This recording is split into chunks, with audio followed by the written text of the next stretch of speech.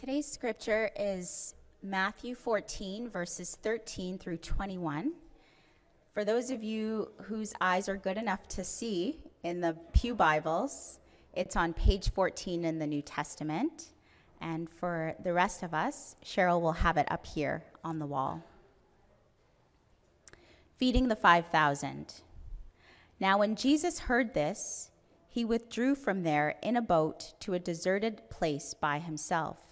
But when the crowds heard it, they followed him on foot from the towns. When he went ashore, he saw a great crowd, and he had compassion for them and cured their sick. When it was evening, the disciples came to him and said, "This is a deserted place, and the hour is now late. Send the crowds away so that they may go into the villages and buy food for themselves." Jesus said to them, "They need not go away. You give them something to eat." They replied, "We have nothing here but 5 loaves and 2 fish." And he said, "Bring them here to me." Then he ordered the crowds to sit down on the grass. Taking the 5 loaves and the 2 fish, he looked up to heaven and blessed and broke the loaves and gave them to the disciples, and the disciples gave them to the crowds. And all ate and were filled.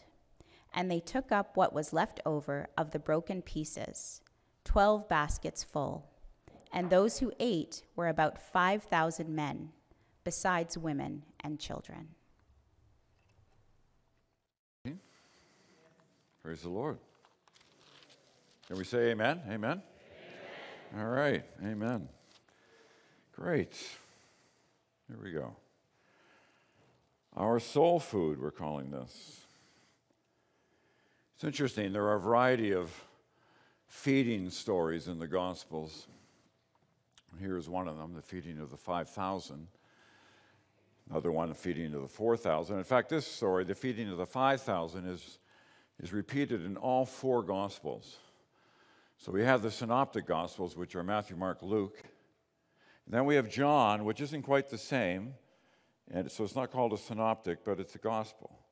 So it's rare, actually, that a miracle is found in all 4 gospels. So this one, the fact that it is, suggests that it's an important story to all of the evangelists, and so it comes down to us from the first century as an important story. So the feeding of the 5,000. So what is that about? Well, I think fundamentally it's really about the kingdom of God is one of abundance and not scarcity. That we often live our lives based on scarcity. You know, there's not enough to go around. There's not enough money.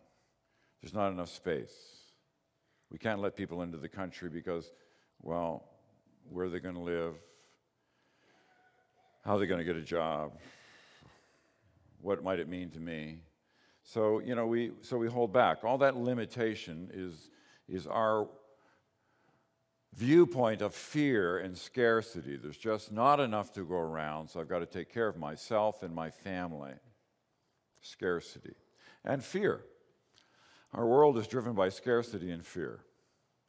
And what the kingdom of God is saying is, no, that's not the point.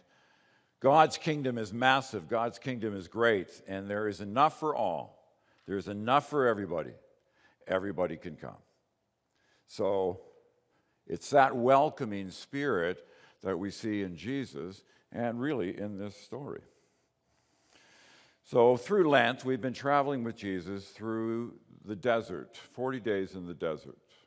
So Lent is a season to reflect on the life of Christ leading up to Easter week, which is this week. Next week is Easter Sunday. Friday is Good Friday. So this whole journey of Lent has been to get ourselves in our spirit, in our minds, in our hearts, ready for this Holy Week. That's the idea of Lent. And so Jesus went out into the desert. He's tempted in the desert. And, you know, the reality is that we are always at some level in the desert ourselves. Meaning, we don't have it all together. None of us. We all are wandering at some point. It doesn't matter if you're a Christian for 1 year, 1 week, 10 years, 20 years, 30 years. We still have that aspect of ourselves that we are in the desert and we are wandering. Jesus takes them out into a lonely place, we're going to see. Well, frequently we're in that lonely place. You could be in that lonely place this morning. In your own heart, your own journey, your own feeling. In spite of being here in a group of people, you're feeling pretty lonely. And when Jesus looks out at the crowd, we're told that he sees them and he views them with compassion. John the Baptist has been killed by Herod. That's the context. Jesus and the disciples hear about this, and they go away to a desert place outside of Galilee, which was the territory of Herod. They make sure they do that, to a lonely, quiet place. Why? Well, maybe they're afraid at some level. Maybe they need time to reflect. Something's going on. Jesus wouldn't be afraid, but his disciples could be, so he takes his group away. So as he takes them away, we read that when he comes to the shore, he sees them. Note, when he went ashore, he saw a great crowd, and he had compassion for them and cured their sick. They're traveling across the Sea of Galilee. The Sea of Galilee is in a bowl, and from around it, you can actually see down into it. It's all surrounded by hills. And so they can see where the boat's going. So Jesus is going to the other side of the lake. The people travel on foot around the lake, and they get there before Christ does, and they're ready for him.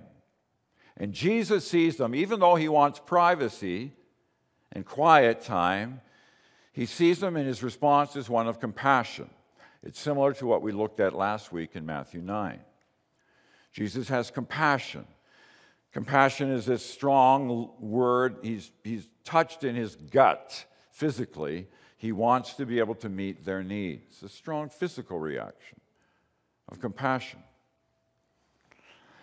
So I don't know. What about us? When we see people in need, we don't always respond with compassion, do we? Story of the Good Samaritan. Man is beaten. He's walking. He's beaten up, and he's left for dead on the side of the road.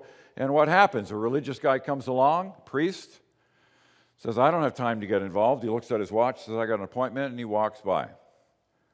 And then another religious person, a scribe, they're both religious persons, and they see the same guy. The guy's dying, and they walk by the other side. Go downtown, and somebody's lying on the street. Looks like he's in need. It's very easy, isn't it, to walk on the other side. A third person comes along who isn't, quote, a religious person, who's a Samaritan. He's just a good guy. He cares. He's kind. He's the one who stops and takes care of him. That says something to us. The religious people don't stop and take care. Christians are not necessarily known for their kindness. We're supposed to be kind people. But if you talk to somebody and they hear you're a Christian, they may not think that you're all that kind. And so then what's our word of witness to them? Jesus has compassion. The Good Samaritan had compassion. The religious folk did not. So there's a bit of a pause there. There's a bit of a point of reflection on that, don't you think? What about us? Jesus has compassion and wants to meet their needs. There's a reference here in Ezekiel. I myself will be the shepherd of my sheep. This is God speaking, and I will make them lie down, says the Lord God. I will seek the lost, and I will bring back the strayed, and I will bind up the injured, and I will strengthen the weak. It ends, but the fat and the strong I will destroy.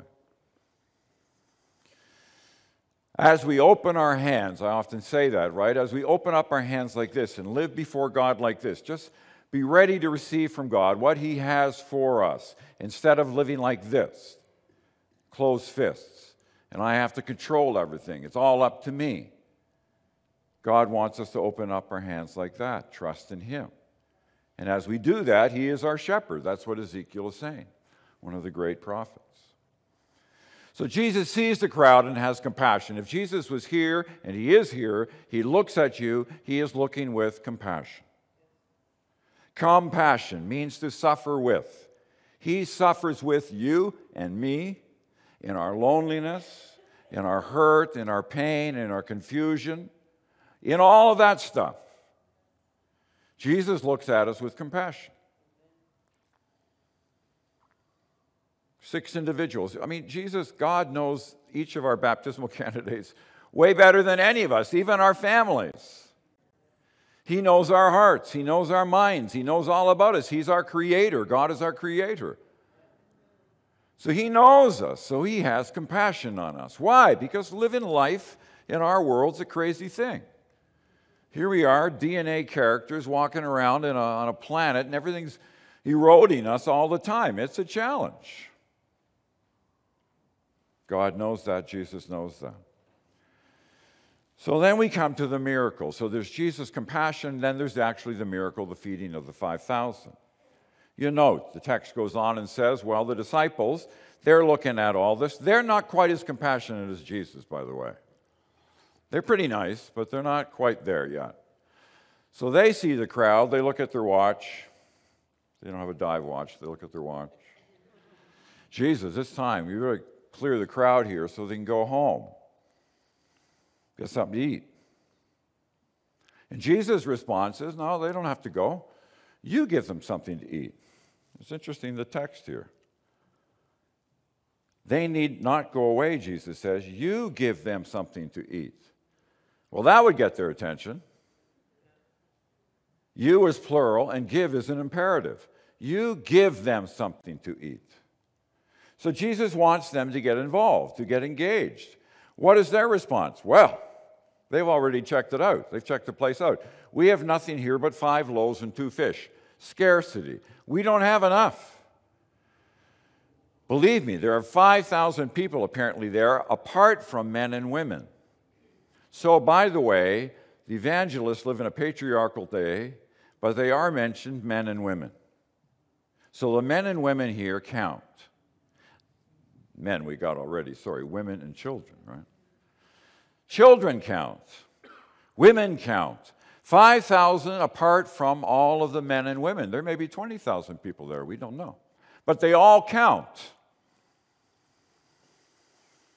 They say, well, we can't do it. Impossible. And so what we see here is where we frequently are. What is our response? Inadequacy. We are inadequate. We can't do it. We might like to do it, but we can't do it. Jesus says, you give them something to eat. They say we can't. We've got 5 loaves and 2 fish. So we also put ourselves in that place a lot, don't we? Churches do it. Can't do it. The ministry's too big out there. There's no way we can do anything, so we don't try to do anything. One of the things I appreciate about our church family is our church family does try to do something, trying to do something next door. But we often live inadequately, right? We feel we are inadequate. I can't do it.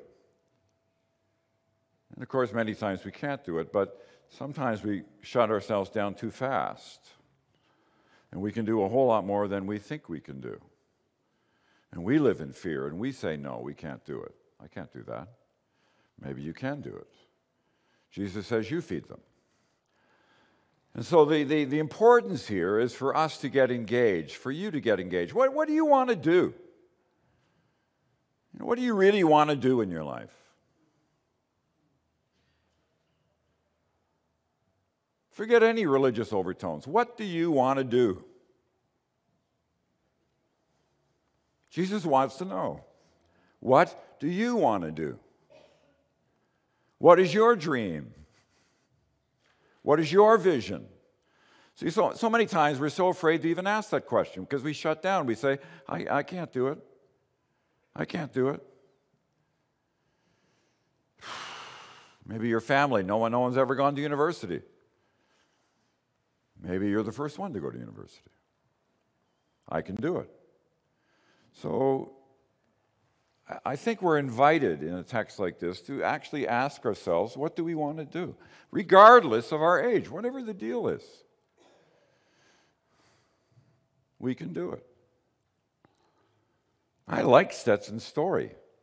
You know what? It's not easy to stop smoking and drinking. And I'm not even saying you need to do that, right? He said, I need to stop smoking and drinking. And he was able to do that. Wow. That is amazing. You try breaking your addictions. You know about your addictions. How easy it is to change. Not very easy. But God enables us. He enables us. So what is our dream? What is our vision? I think we can ask that, and we don't have to go immediately to, I'm inadequate. Jesus says, what does Jesus say? Give me the 5 loaves and 2 fish. Give it to me. And then he gets the people organized, and then he takes it, and he breaks it. And there are 4 verbs here. We're going to look at it on Good Friday. He takes the bread. He blesses the bread, which means he gives thanks to God for the bread. Good Jewish people. Good Jewish people thank God for the food before the sermon, for the food, the meal, and also after. I like that. Before and after. Conscious that this is a gift, food. He blesses and then he breaks it, the 3rd verb, and 4th, he gives it. So he takes it, blesses it, breaks it, gives it. And so he does that also for us. You know, like we're that bread, and he will take us and break us and use us for his name's sake. And all that can be very painful. But as we do it, good things will happen. Good things in your life. You know, I don't know. A bunch of you, I don't know. I don't know what your stories are.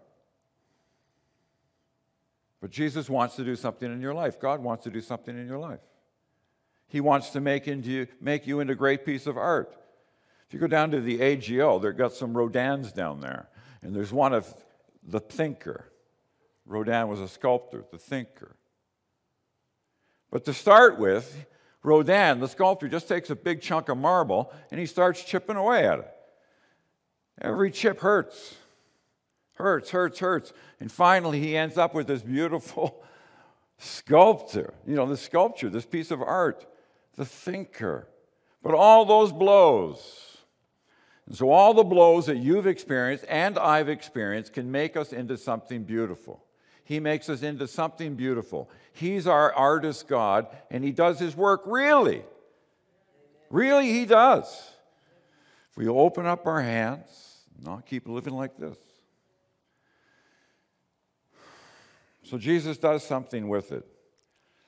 We note that afterwards, what happens? There's more than enough, right? There's the abundance issue. He does that. He feeds a crowd of maybe 20,000 people with 5 loaves and 2 fish. What could he do with the 12 baskets full that are taken up at the end? Holy moly, now we could feed a whole rock crowd out there, 100,000 people, 12 baskets full. Abundance, not scarcity. Feeding stories are all about that.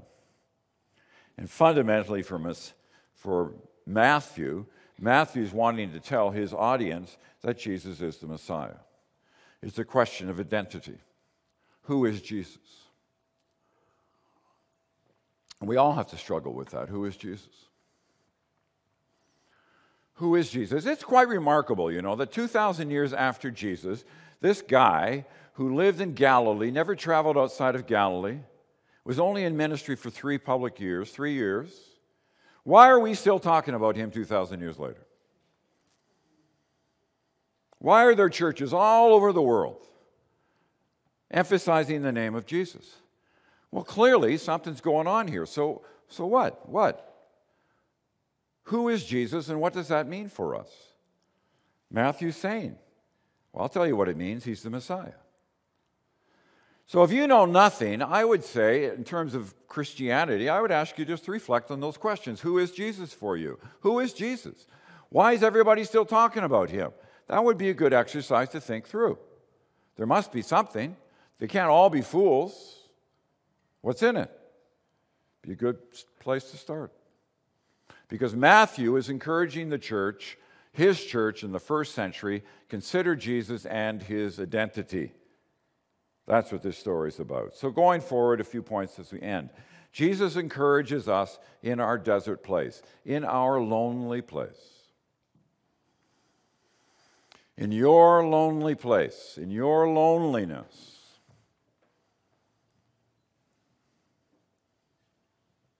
I don't know, I'm watching Shrinking right now. Beth, can I mention that, Shrinking? I have to check with her, my wife, what I'm allowed to speak about or not. Anyway, Shrinking, it's a series on Apple TV, and it's for 18 plus, all right? So if you're not 18, forget it. It's not really that crazy. I don't know why they do that. It's a story of 3 therapists and their clients. But the edge is the 3 clients, the 3 psychotherapists, psychologists, whatever they're called, they are all screwed up themselves. They all have issues themselves. So they have issues, and they're trying to help people who also have their issues. So it's kind of an interesting dynamic. And so one of the therapists is in a session.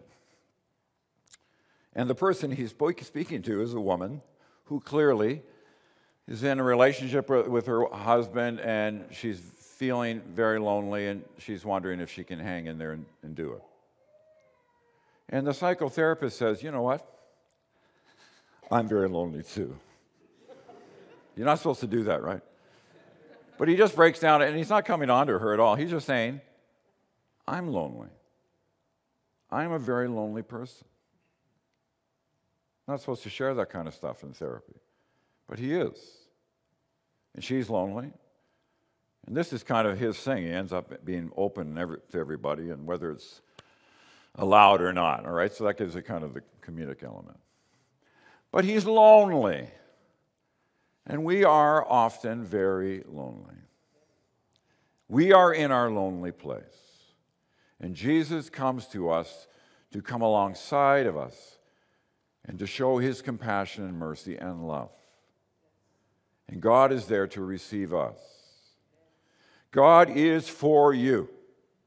He's for you. You can trust him. You can lean on him. So we start there. And then secondly, he tells us that we're invited to partner with him. We're invited to say yes. Folk being baptized today, part of it is saying, I confess my faith in Jesus, and as was said, that's instead of the end, I want to do something for the Lord. That's partnership. It's just saying, and I think that's a very cool thing, that your life has meaning and purpose before God. God wants you to do something with your life, and part of it is saying yes to him. What exciting things can happen. If you're younger, man, you've got a whole life to live, and God's got exciting things for you. He's the creator of the whole universe, and he created you and has something for you. What could be better than that? How lonely to think that we are here just by luck and there's no God. And the whole thing, man, is just a, snowball's chance and you know where to survive. God is there for us, and he has a job for you. I like that. So don't just rush to, I'm inadequate and I can't do it. He uses whatever we bring to him. 5 loaves, 2 fish. So the issue is, what do you bring? What do I bring?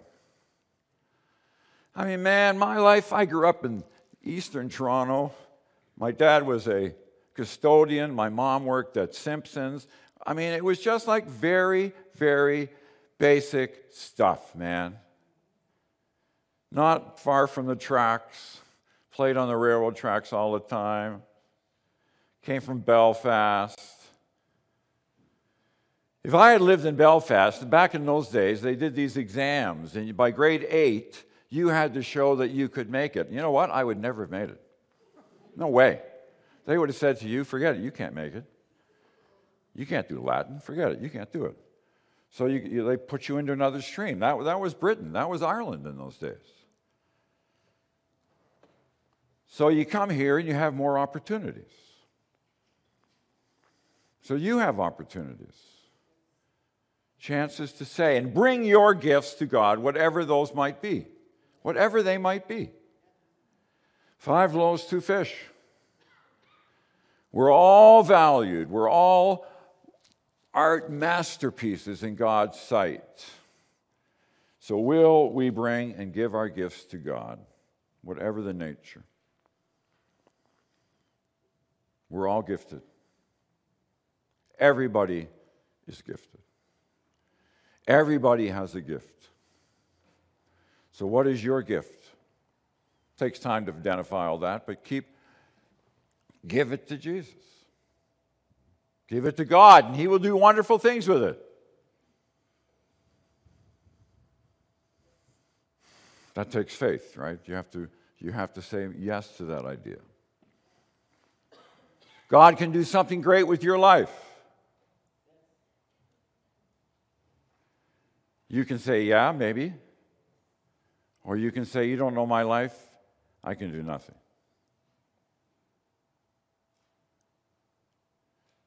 So that's the point of faith.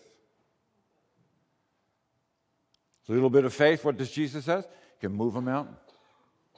It can move a mountain. Little bit of faith.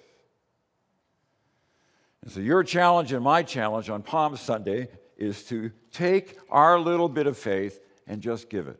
5 loaves, 2 fish. A little kid feeds 5,000, maybe 20,000. This little boy's got 5 loaves, 2 fish. He says, here.